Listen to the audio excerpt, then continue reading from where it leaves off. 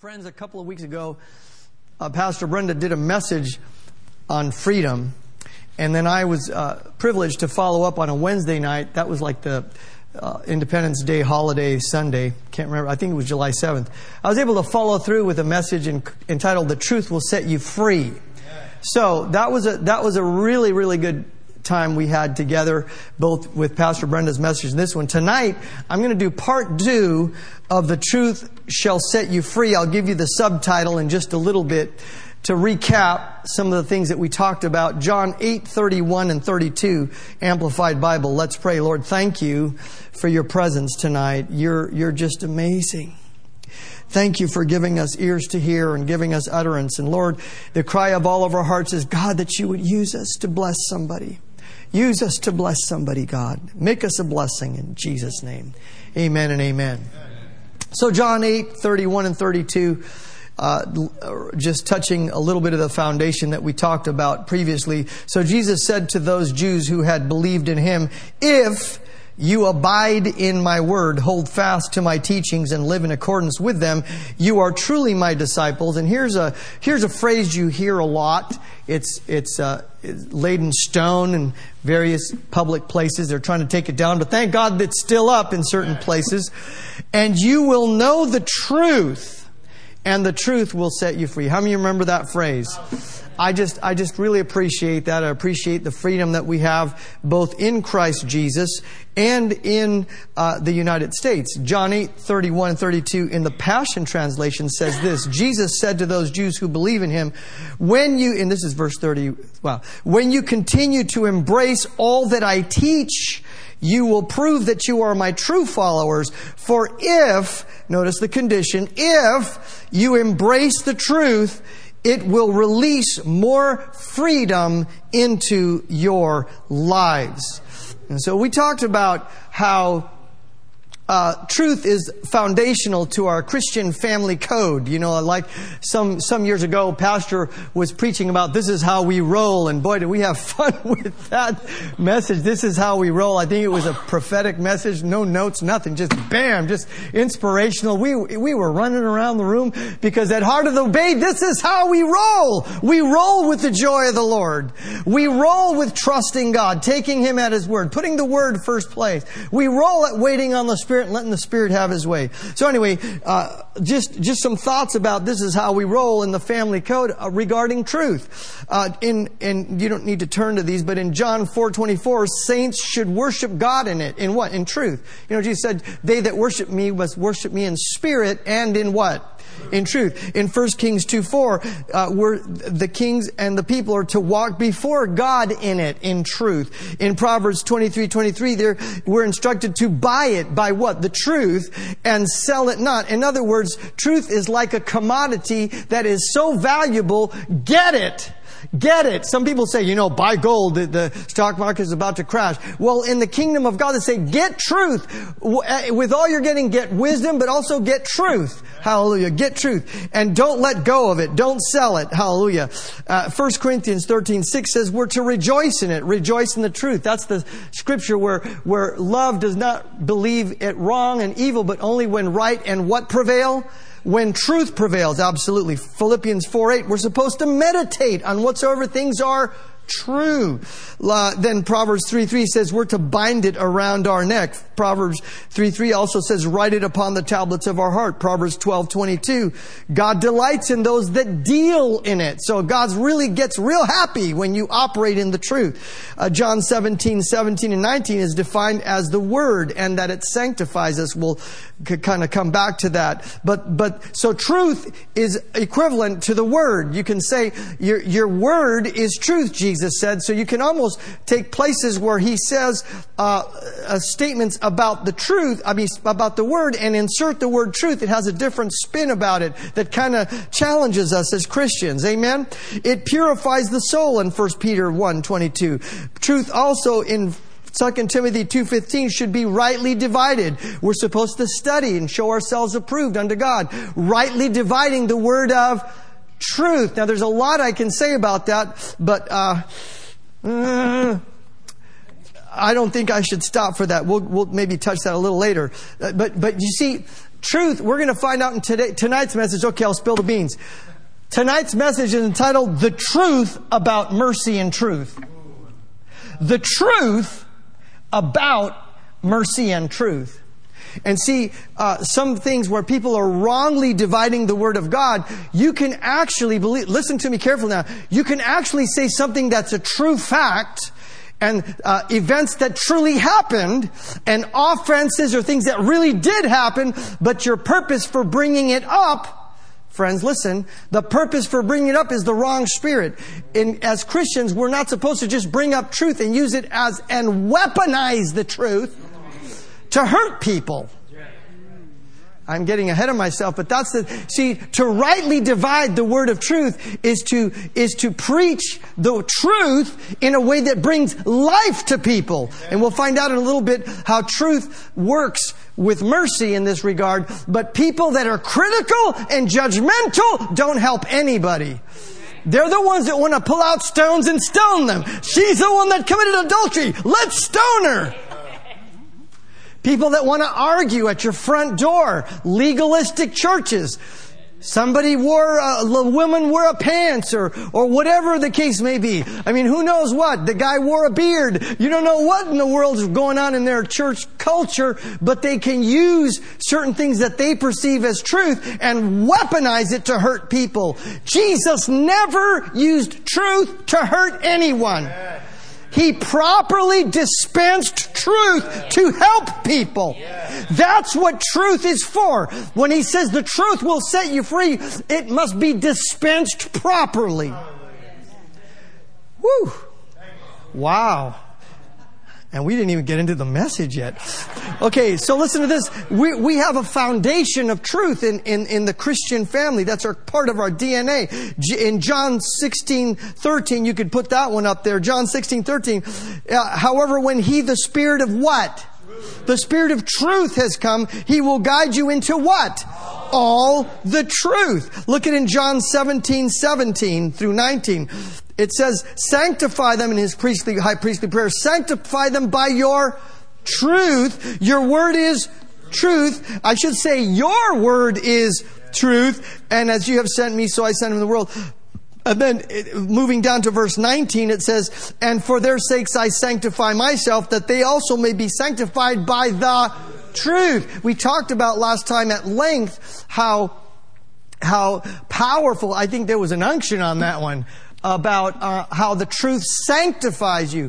And we went into the book of Exodus, how when the plagues came on Egypt, God made a difference. Some of you were here and heard that. God made a difference between the children of Israel and the Egyptians. He says, now look, there's going to be flies everywhere, but not in the camp not in the land of Goshen and the Israelites. So that there would be a difference, then you'll understand that there makes a difference when you serve God or you serve some piece of stone that's dead.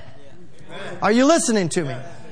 So the same thing happened with their animals. A plague came through. And that plague came through and killed a lot of the livestock. But in the land of Goshen, it says that none of the livestock died. And I got real excited. Somebody got excited about that one. I mean, if you got a Christian dog, your Christian dog is better than the heathen down the street. And I couldn't answer the question, do all dogs go to heaven? But I will say this. God cares about your dog. And if it's within the parameter of your family unit, that the blood of Jesus applies to your parrot, your dog, and your cat. And if you have a llama, that too. All right. Hallelujah. Okay, got that one out. But friends, shouldn't it make sense that there should be a difference between serving God, the person that serves God and honors Him and serves Him with all of their heart, versus the person that's cursing God, listen carefully, rejects the truth altogether and is wicked. Come on, friends. There is a difference. And the Word of God, it says here, Jesus said it would sanctify. So that's why it's so cool and so fun to come to church, because you get sanctified from the mess that is in the world. While everybody else's life is falling apart, your life is not supposed to be falling apart. Jesus spoke in the parable of the house that was founded and the foundations went into the rock and the flood came and the storm blew vehemently, but the house stood. Right? And what is the house stood? It was hearing the sayings of Jesus. And that's what we're doing. We're hearing His sayings. And of course, doing them. Not just in one ear and out the other, but in one ear and down in the heart and then out to action. Hallelujah. Did you know that everybody at Heart of the Bay Christian Center, and every Christian really, that is doing the Word is an action hero? Hallelujah. They're action heroes doing the Word. Hallelujah. So you too, Dad, can be an action hero for your kid. Yes, you could put on the cape. I will walk in love. Hallelujah. And the cape's fluttering around. They insulted me, but I'm going to walk in love. And the cape's fluttering. Hallelujah. And I will pray for my enemies instead of swearing at them. All right, moving right along. I got an amen somewhere. I'm telling you, Wednesday nights in Hayward is awful fun. Hallelujah. So notice this. In recapping this, Psalm 51 verse 6, here's an interesting thought. Behold, and I haven't even gotten the message yet. This is just recapping last week. Wait till we get into this week's. I don't know if I could take this, Pastor Nancy. Help, I need an usher. Psalms 51 6 in the New King James Version says this, Behold, you desire truth in the inward parts, and in the hidden part you will make me to know wisdom. So truth is something that must be internalized. And you never, listen carefully, we never internalize anything by accident. Are you listening to me? You don't learn how to play, give me a game. Halo, or I don't know what some of these games people play. You don't become a diamond level player at Halo or whatever these games are, but by just casually playing it. I mean, you have to immerse yourself to learn all the shortcuts, and go on eBay and talk to YouTube, and go on all the user boards and find out what the secret code is to get all the extra diamonds or extra whatevers. I don't do that. I'll tell you right now, I quit at Mario Brothers years ago when my kids. I still have that. That's all I know, dude. These little Mario dudes going through the little hollow places. That's all I know. And I'm sadly lacking, but it's in my electronic games knowledge. But thankfully, the kids grew up out of that. I think I really don't know. They secretly really played those electronic games. But the thought here, friends, is you have to immerse yourself. And that's how you get it in you. And that's what we're doing when we come to church and when we read our Bibles and we spend time with God. We're immersing ourselves with the truth. And He desires truth on the inward part. And that truth, it will set us free. Well, what does that mean? It will protect you. It'll sanctify you. It'll make you effective. It'll warn you. It will guide you. It will warn you. It will give you power. It will build you up. It'll give you an inheritance. It can even make you rich. Wow. It will help you to avoid the pitfalls. Now, I'm into learning from other people's mistakes rather than my own. How many of you there? I mean, you just got to get a hit a few times and fall down and skin your knee a few times before you realize, it's a whole lot better to listen to other people and watch them when they fell and got hurt and learn from that than me having to go through the same pain and agony. Somebody say, thank you, Jesus. Just saying. So can we get into our message already? You see what you guys have done to me? Tonight we're talking about the truth about mercy and truth. Listen carefully. Just saying. How many of you having fun still? Listen to this. Mercy and truth operating simultaneously. Listen carefully. Are fundamental qualities of God's character. God possesses the perfect blend of mercy and truth. And this characteristic is not just for Him alone. It's God's plan and God's desire for you and me, every Christian really, to become men and women of mercy and at the same time, men and women of truth. We'll find out why in a moment. To the unregenerated soul, the unrenewed carnal mind, mercy and truth don't seem to mix, much like oil and water. Without the power of God, it seems that we tend to lean toward one or the other, just because of our personality. Those of us that have more confrontive personality, I don't have a problem putting them in their place. Well, then you're one of those people that love to tell the truth. Bam! You're just going to nail that person to the wall. But if you're the person that, I want everything to be nice. I don't want to hurt anybody's feelings. Like, they ruined the meal again, but I don't want to hurt their feelings. How am I going to say this? So you're going to say it real nice, and you don't want to hurt anybody. You're going to be real merciful. Right? I stepped on some toes. Anyway, moving right along. So it seems to the carnal mind that whichever one feels, it seems that we tend to lean towards one or the other, really depending in many cases of our personality, but sometimes it's whichever one feels more comfortable or suits us at the time. So, but God challenges us, listen, to hold fast to both of them. Both of them. Now, let's go back to Proverbs 3:3. It says, "Let not mercy and truth forsake you. Bind them around your neck. Write them on the tablet of your heart." That means that regardless of which side of the aisle you're on, whether you're one of those real merciful kinds, I just want everybody to be nice and happy, or you want to say, I'm going to tell you a thing or two. What if you're that one that just call people on the carpet, have no problem, you're fired or anything like that? I don't know. Whichever side of the aisle you're on, it says, it seems that it's real easy to let one of these qualities slip. And are you listening to me now? And so He wants us to incorporate both because that's how He operates. Listen carefully. That's how He operates. All right. So we're going to learn a few things about why. Grace without truth. This is some reasons about it. And I got some of these ideas from the book Changes That Heal. I highly recommend the book by Cloud.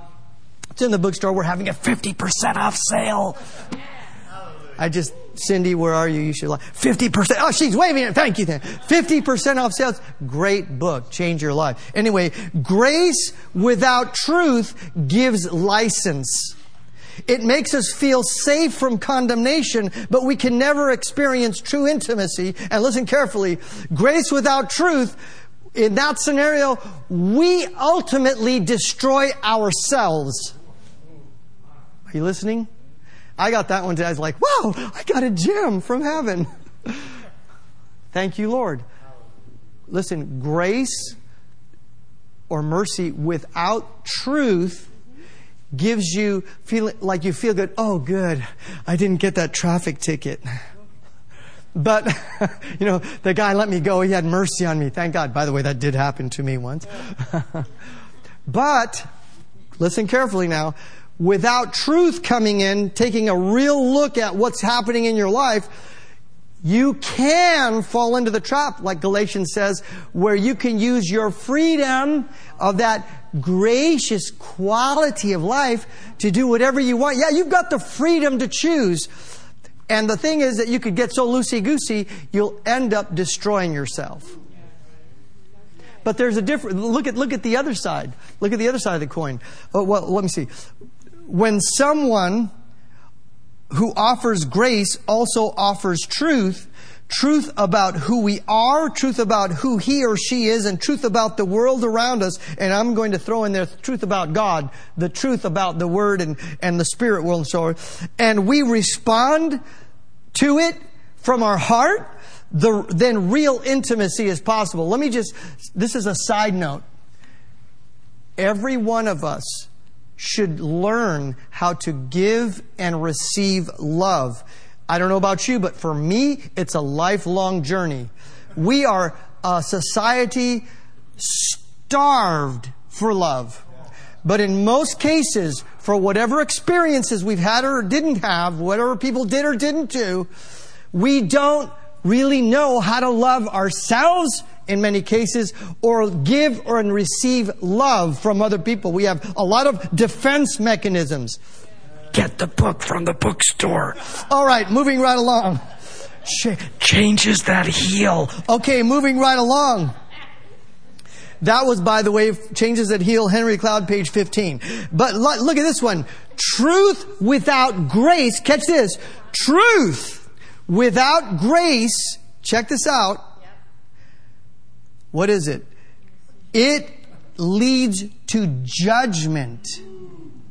Truth without grace destroys us. So catch this.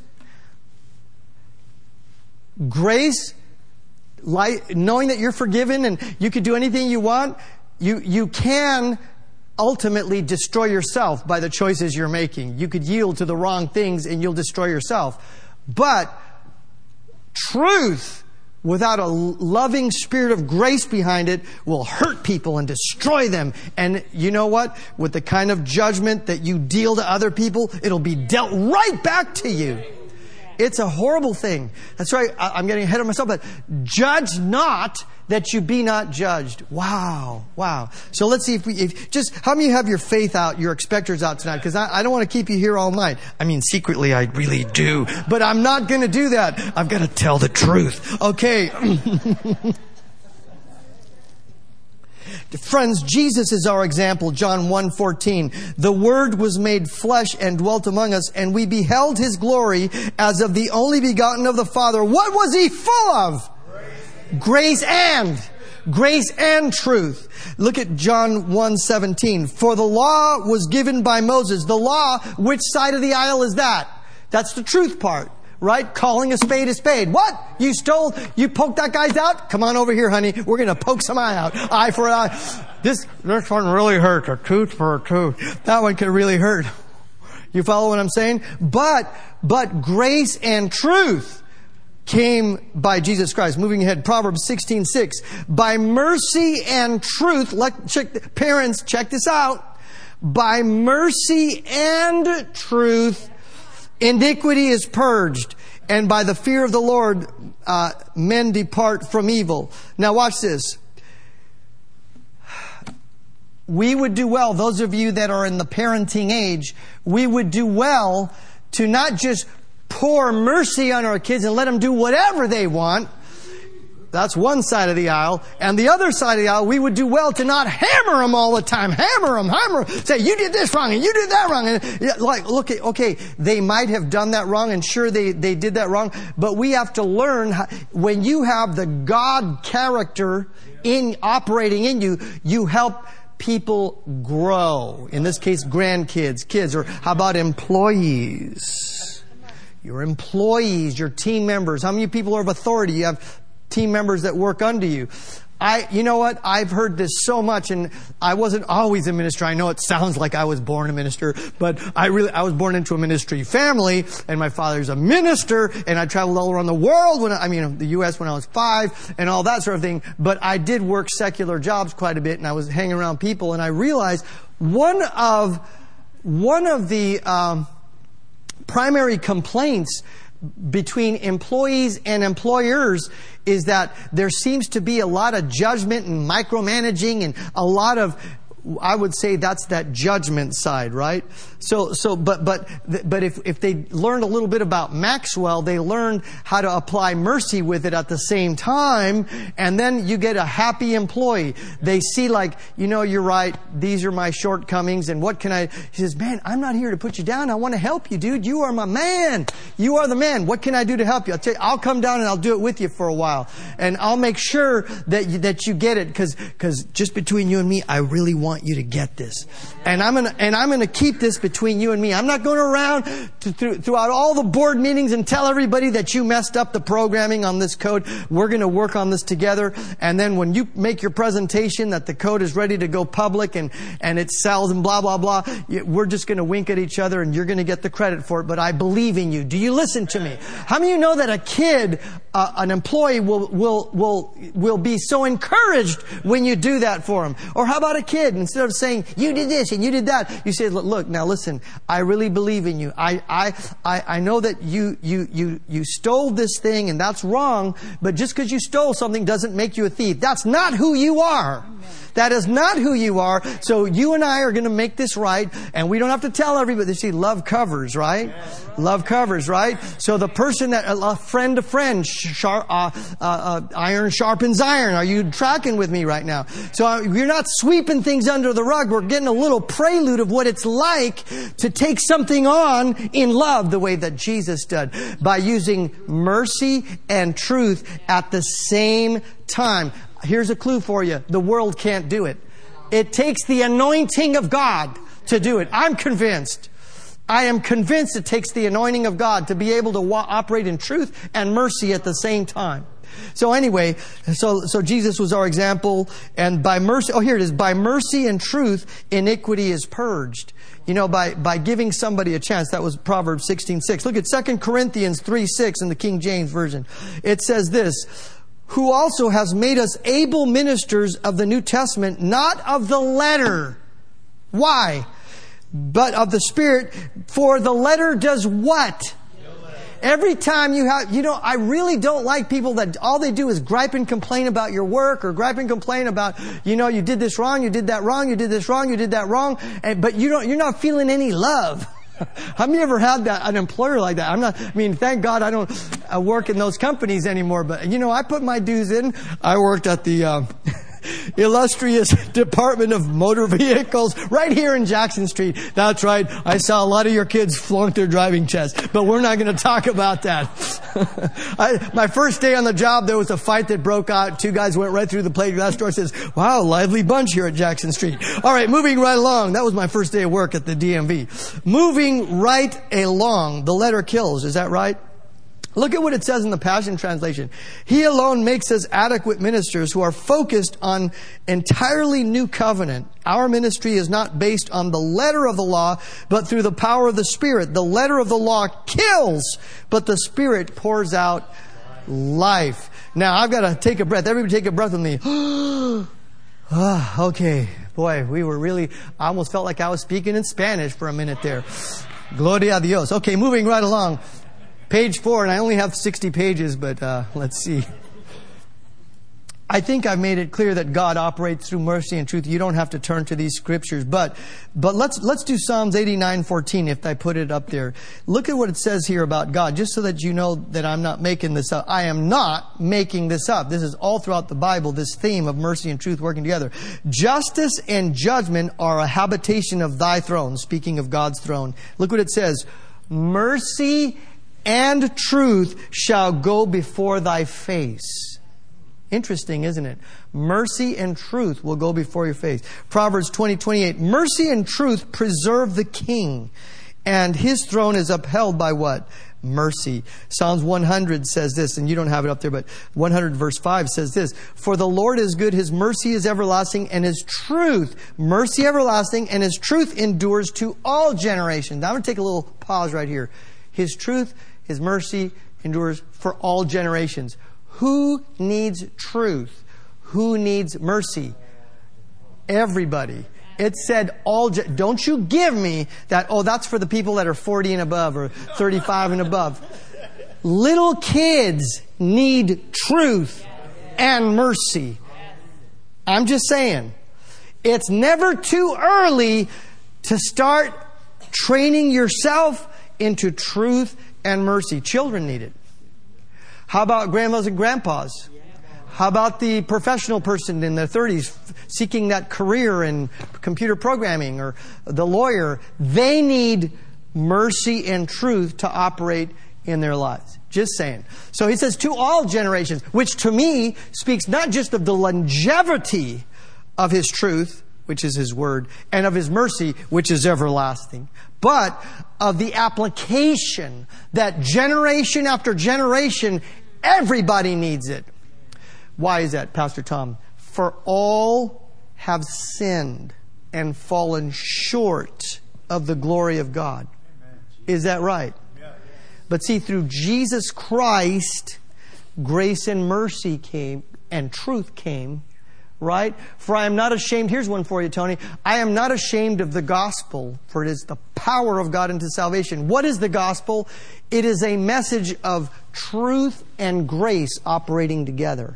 Truth and mercy operating together. I love it. How many of you having fun tonight? I think we're just jarring our thinking just a little bit. So we saw several scriptures how truth and grace work together. So let me just touch this who will give me about 2-3 minutes to see about touching what the difference is between grace and mercy. So I need a little help on this one. I need someone that has at least a quarter or maybe a silver dollar or a 50-cent piece. Anybody have a quarter on them?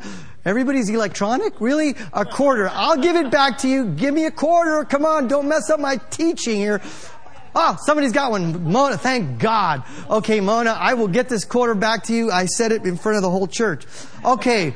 All of you are familiar with a quarter. Is that right? Now, I realize this is not exactly what they do, but before the football game, when they see who's going to be the kickoff, what do? They flip it, and what do they call? Heads or? There's two sides to this coin. Are we listening? I love this. Pastor Nancy, I think I got excited listening to you teach the other day. I kind of warming up for children's church one day. So there's a quarter, there's the head side, and there's the tail side. Which one is more important? Is it? Why is the head more important? Okay. Now let me ask you something. When you pay at a, what did he say? The one you call. The one you call. That guy deserves a quarter. Mona, can I get Actually, I'll flip it and have him call. Okay. When you go to pay for something at the cash register, when you get that book, Changes That Heal at the bookstore, 50% off. When you get that book and you pay for it with heads or tails, does the cashier care if the tails or the heads was showing? Why? Because say it again. David Nichols had it right. Because it's the same, okay? It's the same value. It's the same value. It will pay for what you want, or it'll get you there. When you put this coin in the bus, I don't even know if they take these in the bus or if you have to, what? Clipper cars. But boy, the world has really changed, PN. I'm tired of being 61. I want to be 16 again. So anyway. All right. The cashier does not insist on the head or the tail, and you already said because the value is the same. They both work. If you have the head showing, now here's a thought. If you just lay that on the counter and the head is showing, by deduction, everybody accepts that, well, there must be tails on the other side, right? I mean, if you're going to really give a U.S. piece of money and you're going to put thank you, Mona, for this, and you put that down, then you're assuming that the tails is on the side. Or if the tails is showing, in this case, boy, they changed our money. It looks weird. I like eagles, and this looks funky. I don't know what that is. Anyway, let's say the tails is showing, and then that means by deduction, you're going to suppose that what's on the other side? Okay, well, if it's tails up, then the head's showing. Okay, but here's the thing.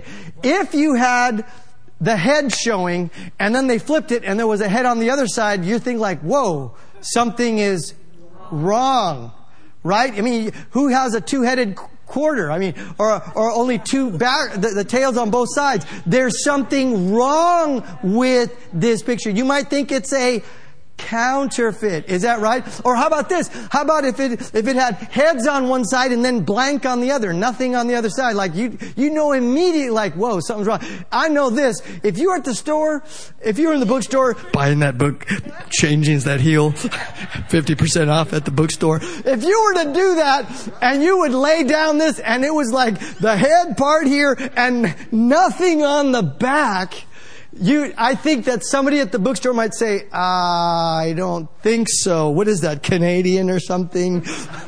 And they say, you got another one? I mean, I would, because it doesn't seem right. But look at this.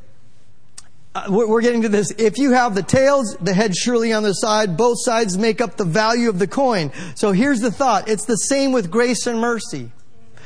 If grace is in operation, you know that mercy's on the other side of the coin. They're not too far. They're not the same. We're going to talk about the difference in the next page.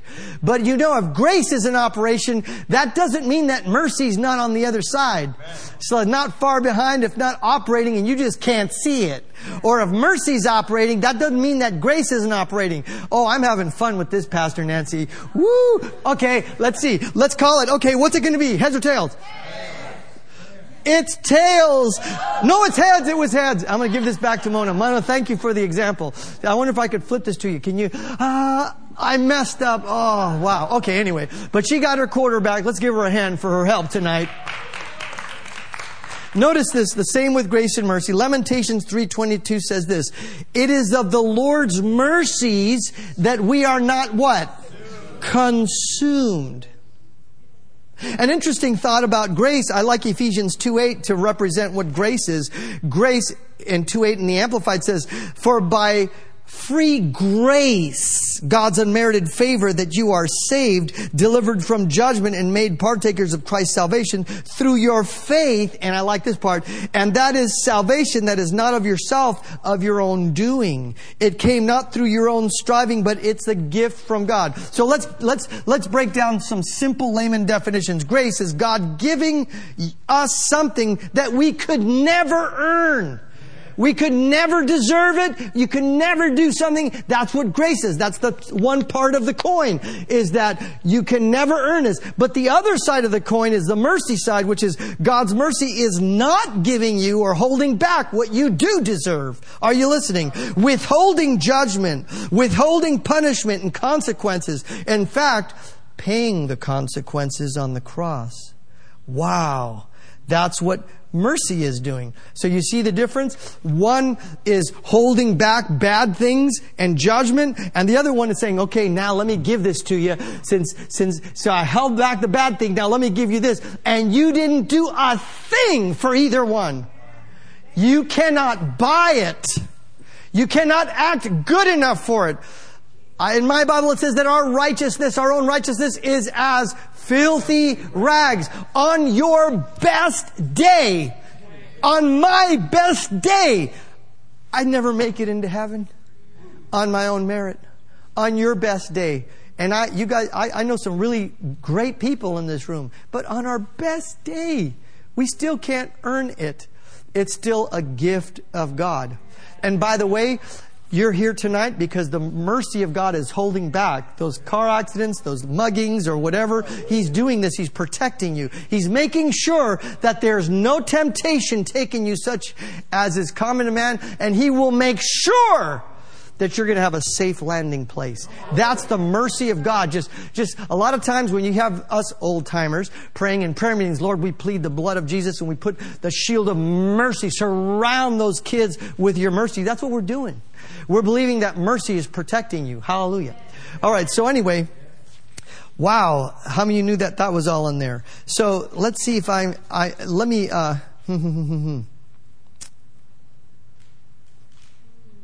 hallelujah. What am I doing now? What I am doing is I'm just kind of regrouping because I have, several pages and I don't want to keep you here all night. So let's recap a few things. Truth alone defines, confronts, identifies, exposes a condition or a reality. I mean, this is a layman's term. It's not all conclusive, but I'll just leave it at that. Mercy or grace alone afford a safe environment where we can be real. Right? A safe environment where we can be real and be not so perfect. But no idea. You may be in a safe environment, but have no idea how to change or how to deal with the issues in your life. And so that we can grow and develop and be fruitful, happy people. I like this from the book Changes That Heal, page 20. Listen to this.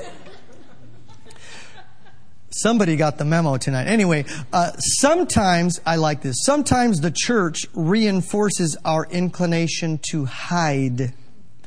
It's interesting to compare a legalistic church with a good AA group. In this kind of church, it is culturally unacceptable to have problems. Did you get that? In this kind of legalistic church, not here, but I'm just saying. In a legalist church, it's culturally unacceptable to have problems. This is called being sinful. In the AA group, it is culturally unacceptable to be perfect. Are you listening to this? It's unacceptable to be perfect, and that is called denial. You got a problem, brother. Oh, no, everything. No. I know. Well, how's everything? Fine. I said, no, there's something going on. I could tell. Don't you mess with me. I know. Now listen to this. In the former setting, the religious church, the dogmatic church, what do they call that? He called it legalistic church. In the former setting, people look better, but get worse.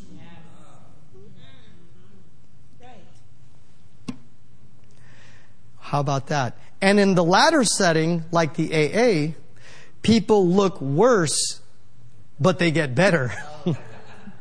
What's the difference? I like to draw from Luke 8, verse 15 in the King James Version. It says, but on the good ground are the seed with a good and an honest, or an honest and a good heart. Having heard the word or the truth, they hear the truth. They bring forth fruit with patience. There comes a place, friends, when we just let's stop playing games. We know we can't earn our way to heaven. We know we're not perfect. You know, nobody's perfect except Jesus. And we come by the same road, the cross of Jesus Christ. And if it weren't for the blood of Jesus, we'd be all dying and on the way to hell. Come on. And we're all under construction. And He gets all the glory. He gave us the faith to do it. He gave us the patience to do it. He gave us the roadmap. He gave us the truth. He gave us the comfort. You're going to be okay. You're okay. Let's cut this out. And you make improvement, and it's all Him. To Him that is all the while at work in you, both to will and to do His good pleasure. God gets all the glory. So we're not really something big on a stick. We're just along for the ride. Man, Jesus, you're awesome. How many of you glad that Jesus is awesome? Yeah. That He loves taking people that are not perfect, and He says, all right, I'm going to put my law in your heart, and it's okay. I've got mercy going on, and if ever I bring up truth, it'll be between you and me, and we're going to make this happen. And I'll bring people into your life that you can trust, and you could work through this with them. And they will love you to wholeness if it's the last thing they do. And you'll pray your way right through this. You'll pray and walk your way right through that addiction. You'll pray and walk your way right through that bitterness, right through that depression. Hallelujah. All kinds of things Jesus has the body of Christ in the right place for. So let's look at what it says in James 22. And I'm glad I got this. I've only been preaching 41 minutes. So listen to James 1, 22 through 25. This is in the Passion Translation. Don't just listen to the word of truth and not respond to it, for that is the essence of self-deception. So always let this word, the truth, become like poetry written and fulfilled by your life. If you listen to the truth or the word and don't live it out, the message you hear, you become like the person who looks in the mirror of the word or the truth and discover the reflection on his face in the beginning, and you perceive how God sees you in the mirror of the word, but then you go out and forget your divine origin. Remember, God did not exaggerate when He said, I'm making you a new person. He is not exaggerating when He said, you are a masterpiece. He was never exaggerating when He said, I'm putting an anointing on you. And that nothing by any means shall harm you. He was not exaggerating when He said that.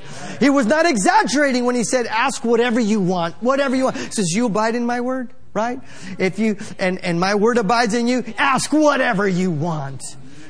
And it will be done for you by my Father. He was not exaggerating. He knows we're going to ask according to the will of God. Hallelujah.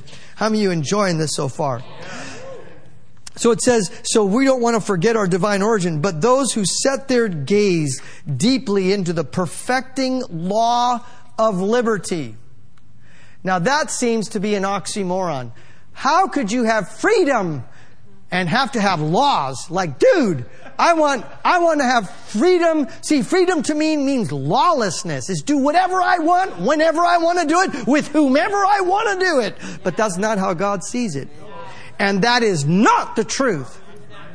There is a perfect law, you might call it a code, of liberty and freedom.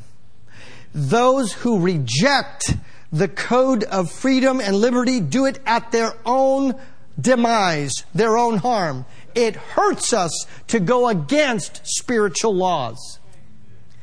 Yeah, you can hold unforgiveness all you want, but it's not going to help you. See, you have the freedom of choice. Oh, I'm free. I got to, like Pastor Mark jokes about this all the time. He says, like, he was wondering if he should ask Pastor Brenda to marry him or not. And he says, like, well, I don't know. I don't want to give up my freedom and my life. He was like, wow, a dude with a sleeping bag and a lamp and that's it. And a couple of cold canned beans in the cupboard. Yeah, my freedom. Oh yeah. And he did have a cassette player and some tapes. That's all I remember was in the room. So he was trying to say, let's see, I could have this wonderful lady in my life and somebody that will cook for me, or my freedom, like my freedom. Dude, you better marry that girl. Hallelujah. And I'm glad, aren't you glad he did marry her? What a love story. I just get tickled about when I hear it. But in this case, like, you have a choice. You have a choice to choose whatever you're going to do. But just mark this down. Deuteronomy 30 says, choose you this day whom you're going to serve. I'm free. I'm an American. Yeah. You're American. You're free, all right. You're free to choose. You're free to choose stupid, or you're free to choose smart. And he says, choose you this day whom you will serve. And then he backed it up with, as for me and my house, I'm gonna serve the Lord. I just put two scriptures. They're not in the same. But I'm just saying, I don't know about you, but I figured this out a while ago. It's better to serve God than not serve God. Now, so let's look at this. But those who set their gaze deeply into the perfecting law of liberty, which seems like an oxymoron, but it really isn't. If you buy the book in the bookstore, you'll get what I'm talking about. Changes that heal. Okay, and by the way, I did not buy stock in that company. So, it says, those that look and intently in the perfecting law of liberty are fascinated by and respond to the truth they hear. I want you to say that with me. They respond to the truth they hear and are what? Strengthened by it, and they experience what? God's blessing in all they do. All right, let's just pause for a second. That's got to sink in, and then I'm going to make my last point. And I still have several pages, maybe part 3. I have a friend that now lives in Hawaii, and he shared this with me. He learned this. It's called the SOAP principle. It's not unique to him, and I don't know if the pastor in Hawaii came up with this, but he called it the SOAP principle. And now, before we close, these are tips for you to become an action hero in your own family's eyes. To do the Word. Everybody, we need men and women, children, boys and girls that do the Word and do the truth so that they can be a blessing in all that they do. So are you ready for the SOAP principle? Here it is. S stands for Scripture. Anybody heard this before? Oh, great. I'm glad. S stands for Scripture. When you're waiting on the Lord, you want to have the truth in the form of a scripture come up into your heart. Well, don't just read the Bible. I'm going to read through the Bible. I read my 50 chapters, my 3 chapters today. Yay! And at the end of the year, yay! I read the Bible all the way through, and it went in one ear and out the other. Some things you need to immerse yourself in. So check this out. A scripture. Pastor Mark said, I meditated on Philippians 4:19. Right? And then Matthew 8:17. He meditated on those 2 scriptures. Himself bare our infirmities and bore our sicknesses. Is that right? And the other one's that says, but my God shall supply all of my needs. And he says he just immersed himself in those scriptures. That's what I'm going to be doing today. I'm going to be meditating on. Well, look at this. S stands for Scripture. Not just any scripture. Ask God. Pray in the Holy Ghost when you wake up in the morning. I'm just speaking of the brothers from Africa. When Brother Osakwa came and ministered the Word of God on the Holy Spirit, that changed my life. I gained such a value, and I will say it again. I learned that I don't know, even if I'm going to read the Bible, I don't know what scriptures to read like I ought. And even if I'm saying, I'm going to pray. Well, I don't know how to pray as I ought. According to Romans chapter 8 and 26, I have infirmities in my mind. Like I don't see everything. So I just get up, and before I do anything, I just put my timer on and start praying in the Holy Ghost. And then I'm listening to see what's going to come out of my mouth. Guess what? Sometimes these amazing things come out of my mouth. We're like, wow, write that down. And it's not me. It's like somebody says, oh, you do that. No, it's not me. It's him. I'm praying in the Holy Spirit. Then the timer goes off, and then I start making my petitions. Pastor Nancy, you did such an outstanding job praying, or rather teaching us on the types of prayer that there are. You just went the whole night talking about all these types of prayer. Like, wow! It was an awesome conglomeration of all the forms of prayer. But what I do at that time is I do prayer of supplication. I have things that I have on my heart. I pray for people in the church. I pray for projects in the church. I pray for my pastors. I pray for my nation. I pray for my family. Make specific requests. And of course, there's Thanksgiving. Then set the timer again, and I'm praising the Lord. But these are things that I do, right? But also, he in that time of prayer in the Holy Ghost, I get which scripture to turn to. And I turn to that scripture, and it's alive, and it speaks to me. So S stands for what, church? Scripture. O stands for observation. Let the Holy Ghost tell you, what is it that you observe? Put yourself in there. This isn't just, I read through it. Yay, I finished the Bible in a year. No, put yourself in the story. Put yourself in it. I love the way your dad taught, Caleb, when he put himself in all the positions in that story about Naaman. He put himself in all the positions, the little servant girl, the friend of the commander, the prophet, the other king. He put himself, and he gave us a viewpoint he put himself in the story. Observation. Let God turn that and make that scripture come alive. And you get these observations. Then comes to the point of application. What good is it if you're not applying it in your life? Are you listening to me? That's the point where you're getting ready to do action.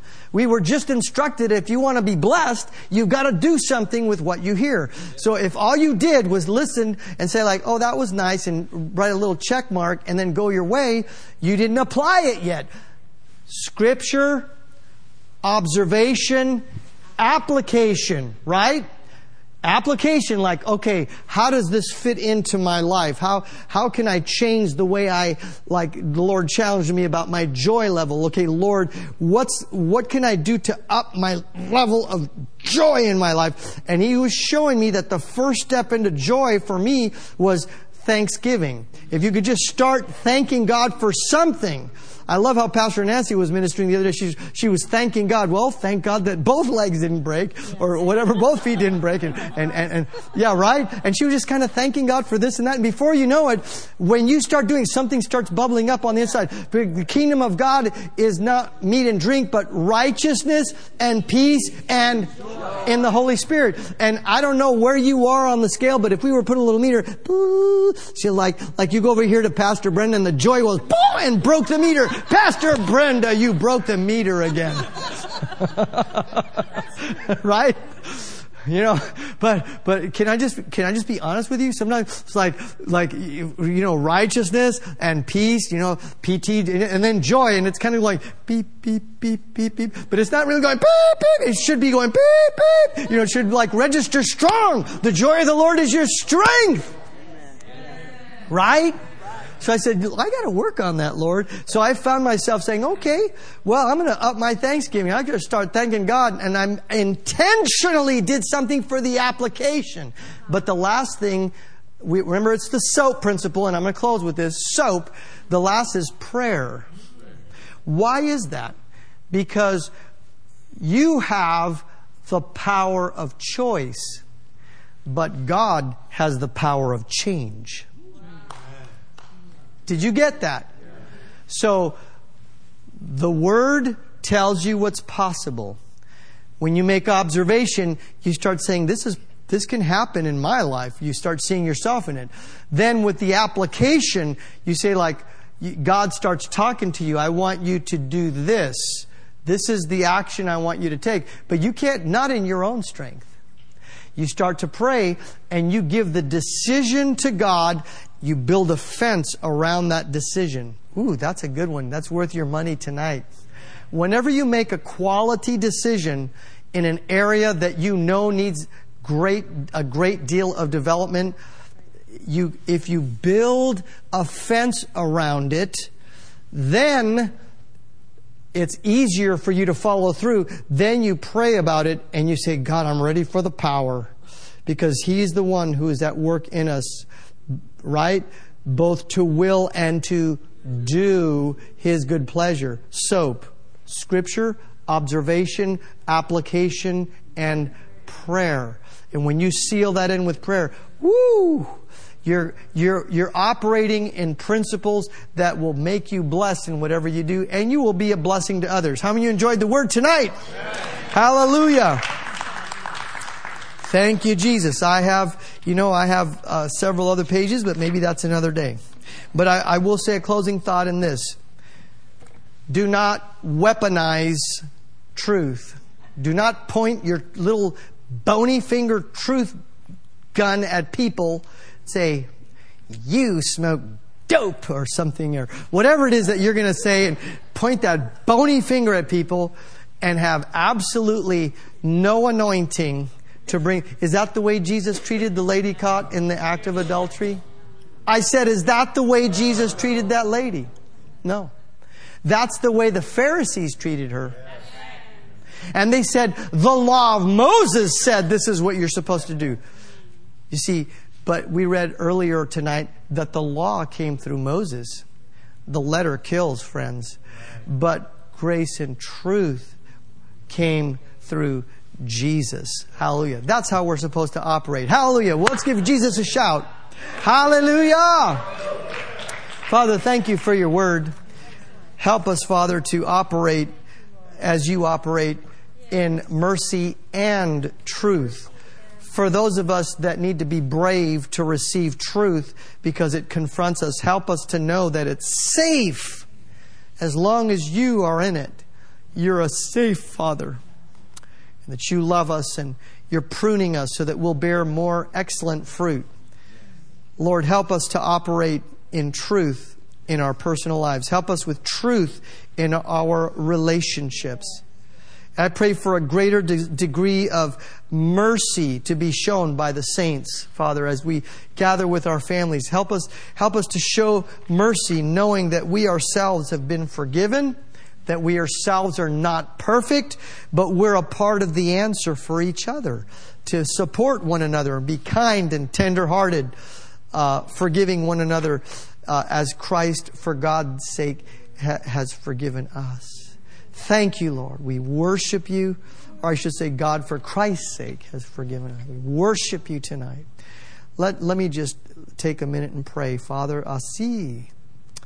You see. You see. You see. You see. Yeah. Hallelujah. Okay. So this is what I have in my heart. It's not a big, long thing, but it's this. A lot of times we have a false sense of security. You know, have you ever seen a little kid, you're playing hide and go to seek, and they say, okay, we're going to play hide and go to seek, and then they're going to hide in the usual place, you know, like behind the curtain and you see their shoes hanging down. And then you as the parent say, I'm coming, and you make pretend you don't see them. And the kid really believes that you can't see them. They really think that you can't, but you know they're there. And this is what I got in my heart. Like, you know, it's time for some of us to take our intimacy level with the Lord another level. Come on, He sees you're hiding behind the curtain. He sees the chocolate on your hand. You had the cookie from the cookie jar. He knows you're hiding back there. Do you really think when He went through the garden, Adam, where are you? Do you really think He didn't know where Adam was? He knew where he was. But like Brother Copeland says, you know, let's get to the place that if and when we miss it, we run to our Father who is plenteous in mercy. And I'll leave you with this word. He delights in mercy. He delights in it. Some people delight in hot rods. Real cool hot rod show over there on San Lorenzo by that old theater. Real cool, all these old cars. They delight in all those cars. Well, you know what God delights in? Mercy. Well, if you delight in mercy, that means you really have a good time when people really messed up.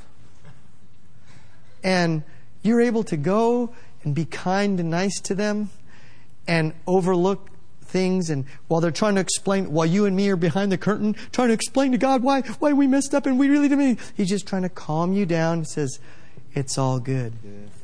It's okay. Where are your accusers?